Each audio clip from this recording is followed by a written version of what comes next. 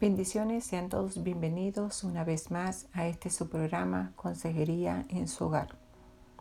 El tema de hoy es el divorcio.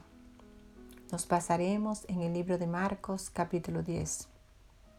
Entonces se acercaron unos fariseos a Jesús para probarle y le preguntaron si era lícito al marido divorciarse de su mujer. ¿Qué hacer respecto al divorcio? ¿Es algo insignificante o es algo grave? Bien, ese es el tema y nuestro Señor Jesús se enfrenta a esta pregunta.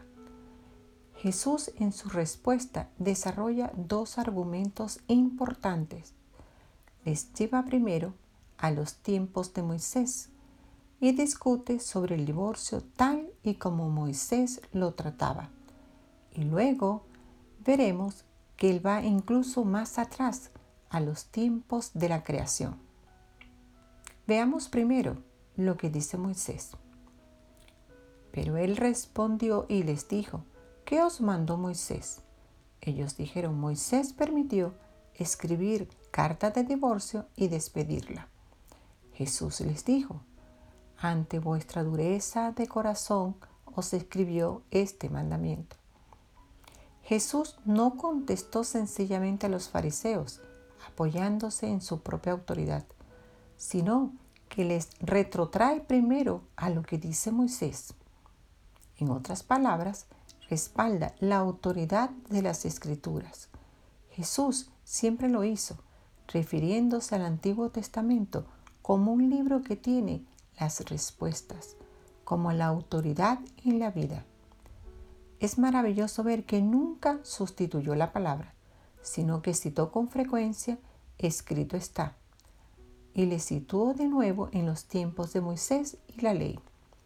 Hasta en el Sermón del Monte, Jesús dijo que no había venido para invalidar la ley, sino para cumplirla, y advirtió en contra de cualquiera que intentase destruir la ley o cambiar lo que dijese. Por eso, es por lo que hace que los fariseos se retrotraigan a los tiempos de Moisés en busca de respuesta. Pero no acabó allí, sino que aclaró lo que decía la ley. Está interpretando la palabra de Moisés para que aquellos hombres, y revelándonos algo que la propia ley no nos dice, nos está exponiendo el motivo, la razón por la que Moisés permite el divorcio.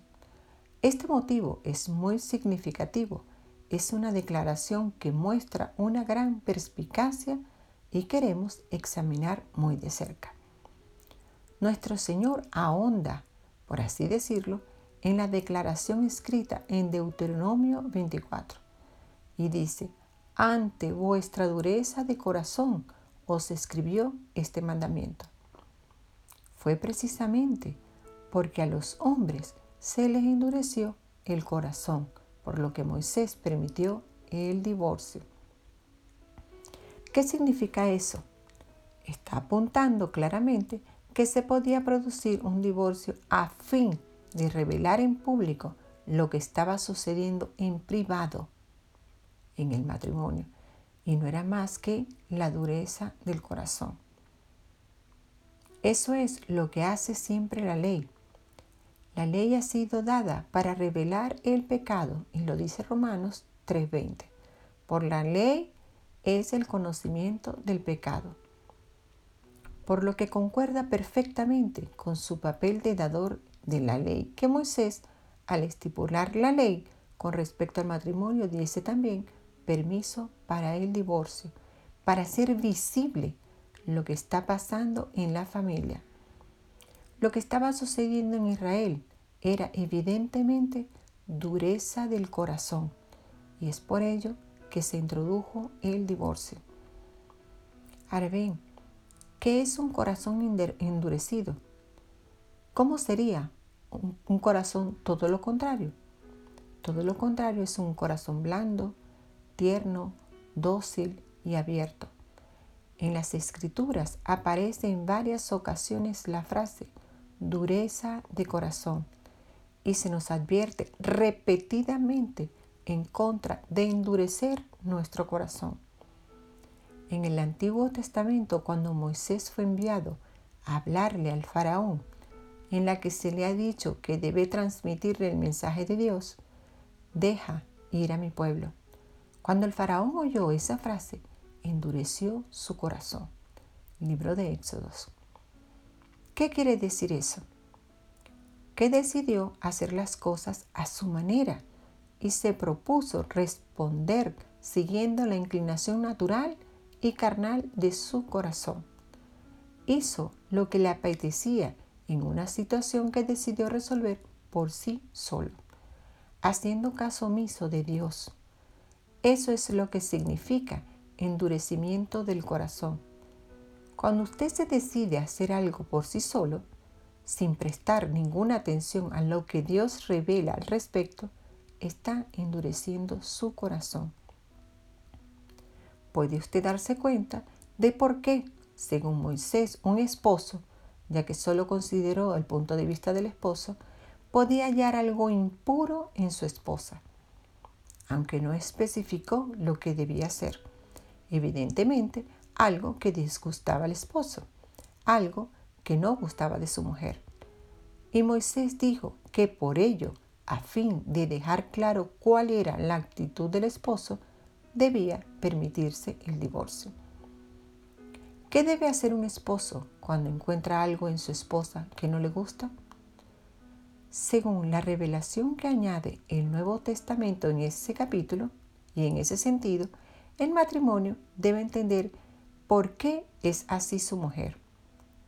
Esto es lo que Pedro le dice a los maridos: vosotros maridos, de la misma manera, vivid con ellas con comprensión.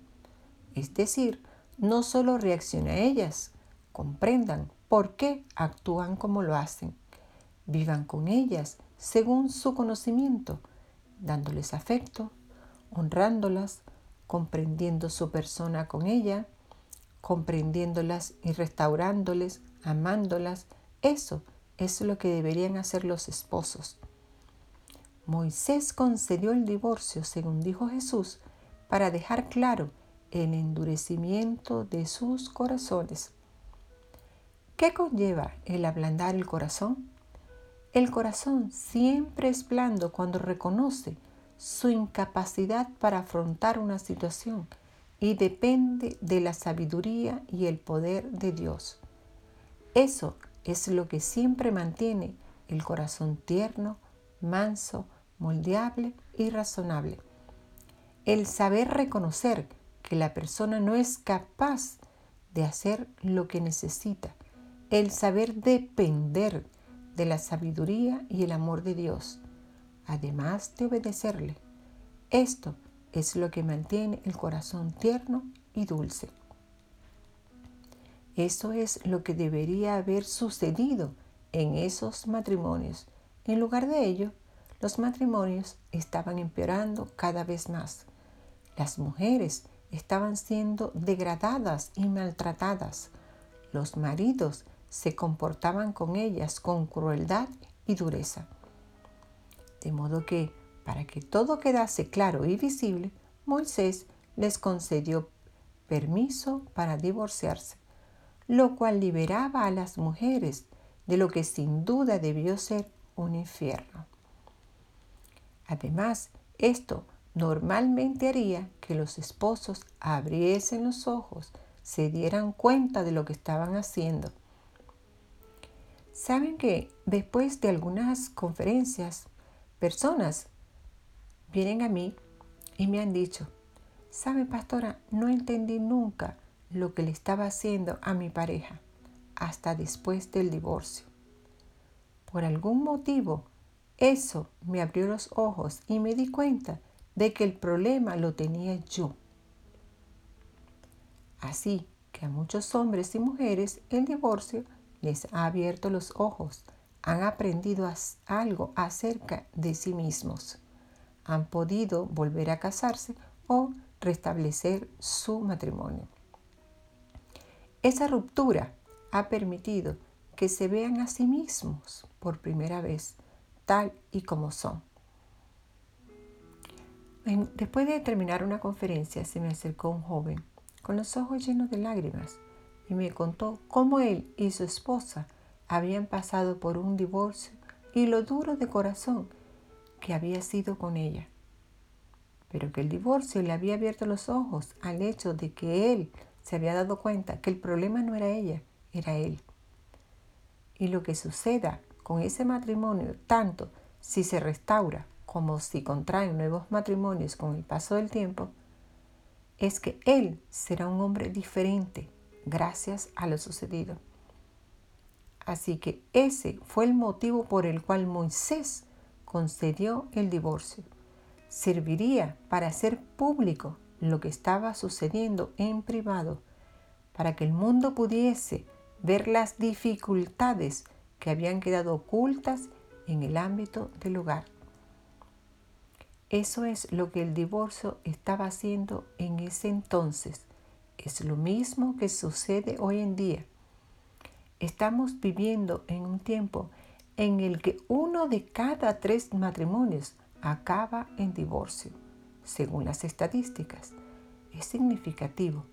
Esto está haciendo que las personas consideren el matrimonio de una manera diferente. El hecho de la ruptura del hogar, que nos deja consternado y marca el deterioro de nuestra sociedad, también nos está haciendo darnos cuenta de que algo está mal, que por alguna razón no sabemos, pero que algo está sucediendo y que debemos prestar atención. Algo está precipitando esa enorme ruptura, esa enorme cantidad de divorcio, de modo que nos vemos obligados a examinar el problema con toda seriedad y a fondo. De eso se trata la ley. Ha sido dada con el fin de desvelar el pecado y hacernos vivir en gracia. La ley no puede nunca sanar el problema, sencillamente lo descubre. Y la ley de Moisés, al permitir el divorcio, sencillamente pone de manifiesto un problema privado, convirtiéndolo en una situación pública difícil, de modo que todo el mundo era consciente de la tendencia en esta dirección. Y por eso es por lo que permitió el divorcio y concuerda perfectamente con los propósitos de la ley. Pero nuestro Señor ni siquiera se detiene allí. Nos muestra algo mucho más profundo e importante. Aunque ha acertado de lleno en cuanto a la razón por la cual falla el matrimonio, debido a la dureza del corazón, procede a decirnos cómo pueden ser sanados, revelándonos el propósito del matrimonio en los versículos 6 al 9. Pero desde el principio de la creación Dios los hizo varón y mujer. Por esta causa el hombre dejará a su padre y a su madre y se unirá a su mujer y serán los dos una sola carne. Así que ya no son más dos, sino una sola carne. Por tanto, lo que Dios ha unido, que no lo separe el hombre. Esas son palabras que reconocemos porque se dicen en todos los enlaces matrimoniales. Sin embargo, después no se hace prácticamente caso de ellas. Jesús vuelve a antes del tiempo de los fariseos, incluso antes de Moisés, antes de la ley, antes de toda la economía hebrea, y nos lleva hasta el amanecer de la creación, a los principios mismos de la raza humana, haciéndonos ver que lo que sucedió entonces fue el factor determinante, no lo que sucedió en tiempos de Moisés ni de la ley. La ley solo sirvió para mostrarnos el problema que ya existía. El verdadero tema, el verdadero asunto, no es cómo conseguir el divorcio. La pregunta es, ¿por qué mantener un matrimonio? Eso es lo que debemos saber. Para dar respuesta a esa pregunta, Jesús se concentra en 3 factores importantes. Primero, las acciones de Dios. Segundo, los deseos de Dios. Y tercero, la advertencia de Dios. Este bosquejo nos ayudará al examinar juntos las palabras de Jesús. Primero, las acciones de Dios. Pero desde el principio de la creación, Dios los hizo varón y mujer. Los hizo de modo que fueran distintos y de diferente sexo. Todo el proceso creativo comienza con el primer día de la creación y su fin fue aquel gran hecho. Dios tenía la intención de tener una raza humana que estuviese dividida en dos sexos reconocibles, varón y mujer. Y todo lo que hizo desde el primer versículo de Génesis, siguiendo toda la secuencia creativa hasta que apareció el hombre en escena, tenía como fin aquel gran acontecimiento. Vemos lo importante que era para Dios. Los creó varón y hembra. Los creó con diferencias biológicas y psicológicas. Y era lo que él deseaba.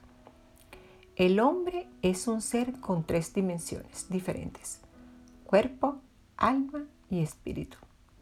El hombre y la mujer tienen cuerpos diferentes, visibles y notablemente diferentes. En el alma, la psique también son diferentes. Ahora, desde el punto de vista espiritual, los hombres y las mujeres son iguales. Y ahí radica su igualdad ante Dios. Es totalmente cierto que son personas iguales delante de Dios y los hombres. Ahora veamos los deseos de Dios, que dice: por esta causa el hombre dejará a su padre y a su madre y se unirá a su mujer y serán los dos una sola carne. Por esta causa. ¿Por qué causa? Pues porque son hombres y mujer. Para eso fueron creados como varón y mujer, para que finalmente pudiesen unirse en una sola carne. Eso era lo que tenía Dios en mente al crearlos, mujer y hombres, en el principio. ¿Cuál es, pues, el propósito del matrimonio? Es ser una sola carne, como dijo Jesús. Para eso son los matrimonios y de eso se trata. Son dos personas desiguales, distintas, diferentes, con personalidades diferentes, diferentes tonos, que armonizan sus vidas juntos para que con el paso de los años se convierta en una sola carne. En eso, hermanos, consiste el matrimonio. No es algo que suceda de inmediato, nada más casarse. No, eso es con los años.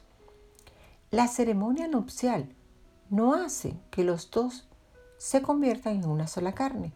Es preciso toda la vida de casados para conseguirlo. El matrimonio es el proceso de dos personas que se convierten en una. Por lo tanto, no deben de vivir juntos como si fuesen compañeros de habitación. El matrimonio no es que cada uno haga su camino, su propia carrera y sencillamente compartan un hogar, una casa o una cama. Ni tampoco se tienen por qué separar por cada problema o dificultad que pueda surgir entre ellos. Lo que deben hacer es solucionarlos. No tienen que separarse, deben escoger permanecer juntos, pasar el resto de su vida juntos para que sus vidas puedan fusionarse. Por lo tanto, dejan de ser rivales para convertirse en compañeros. Un matrimonio que tiene éxito, en el que el hombre y la mujer no se separan, sino que se unen, se enfrentan a sus problemas, descubren la dureza de su corazón que existe en ellos y aprenden cómo Dios puede hacer que se conviertan en corazones llenos de ternura. En otras palabras, es un proceso. Es un contrato para toda la vida. De modo que el Señor acaba aquí con una palabra de advertencia. De los versículos 9 al 12 dice: por lo tanto, lo que Dios ha unido, no lo separe el hombre. En casa, sus discípulos volvieron a preguntarle acerca de esto. Él les dijo: cualquiera que se divorcie de su mujer y se casa con otra, comete adulterio contra ella. Y si la mujer se casa con otro, comete adulterio. Jesús indica que el adulterio, la infidelidad, destruye la obra de Dios que ha estado haciendo al hacer el matrimonio una unidad. La frase "lo que Dios ha unido" no se refiere a un enlace matrimonial, se refiere a lo que ha estado sucediendo en el matrimonio. El divorcio es una violación de la intención con la que Dios estableció el matrimonio. Siempre lo es y siempre conlleva alguna forma de pecado. Pero gracias a Dios, a pesar de eso, es lo que dice la ley. La gracia nos dice que el pecado puede ser perdonado. Existe la posibilidad de la restauración, de la sanidad, de que Dios comience de nuevo y que produzca la unidad. O bien con la misma pareja o haciendo que cada uno de los cónyuges establezca nuevas uniones, después de haber aprendido lecciones que facilitarán la belleza de la relación que tenía Dios en mente. Sin embargo, aunque existe este camino para obtener el perdón y para que se produzca la restauración, debemos entender que para que Dios lleve a cabo la restauración es preciso que haya arrepentimiento. Lo que dicen las Escrituras es que cuando llegamos al punto del arrepentimiento, recibimos el perdón. Arrepentirse quiere decir que entendemos el perjuicio que hemos ocasionado a otros y a nosotros mismos, sintiendo vergüenza por ello y estando dispuestos a poner fin y a que no exista más en nuestras vidas, que le demos la espalda y que caminemos con Dios en su perdón y restauración, teniendo una vida llena y en una nueva dirección. Eso es el arrepentimiento y solo entonces está el perdón de Dios a nuestro alcance. Por eso es por lo que Jesús habla con tanta claridad y al mismo tiempo con tanta amabilidad acerca de estos asuntos. Sí, el adulterio acaba con el matrimonio, pero no significa que no se pueda producir el perdón y transformarlo en una nueva y refrescante experiencia, en la que Dios pueda comenzar de nuevo a obrar y crear ese milagro de la unidad que desea para nosotros. Hermanos, de eso se trata el matrimonio. Es la manera que tiene Dios de unir dos vidas para producir la unidad que se convertirá en un testimonio ante el mundo entero de la gracia y el poder de Dios para cambiar las vidas. Él puede enternecer nuestros corazones, quitar la dureza y cambiar a las personas para transformarlas en lo que Él quiere que sean. Para eso son los matrimonios.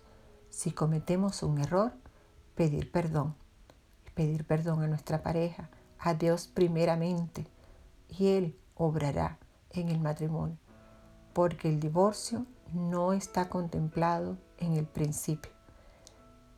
El divorcio se estableció por la dureza de nuestro corazón. Hermanos, recuerden, lo que Dios une, no lo separe el hombre. No considere el divorcio. Ruegue al Padre que lo ayude a solventar cualquier situación en su matrimonio. Para Él no hay nada imposible. Bendiciones.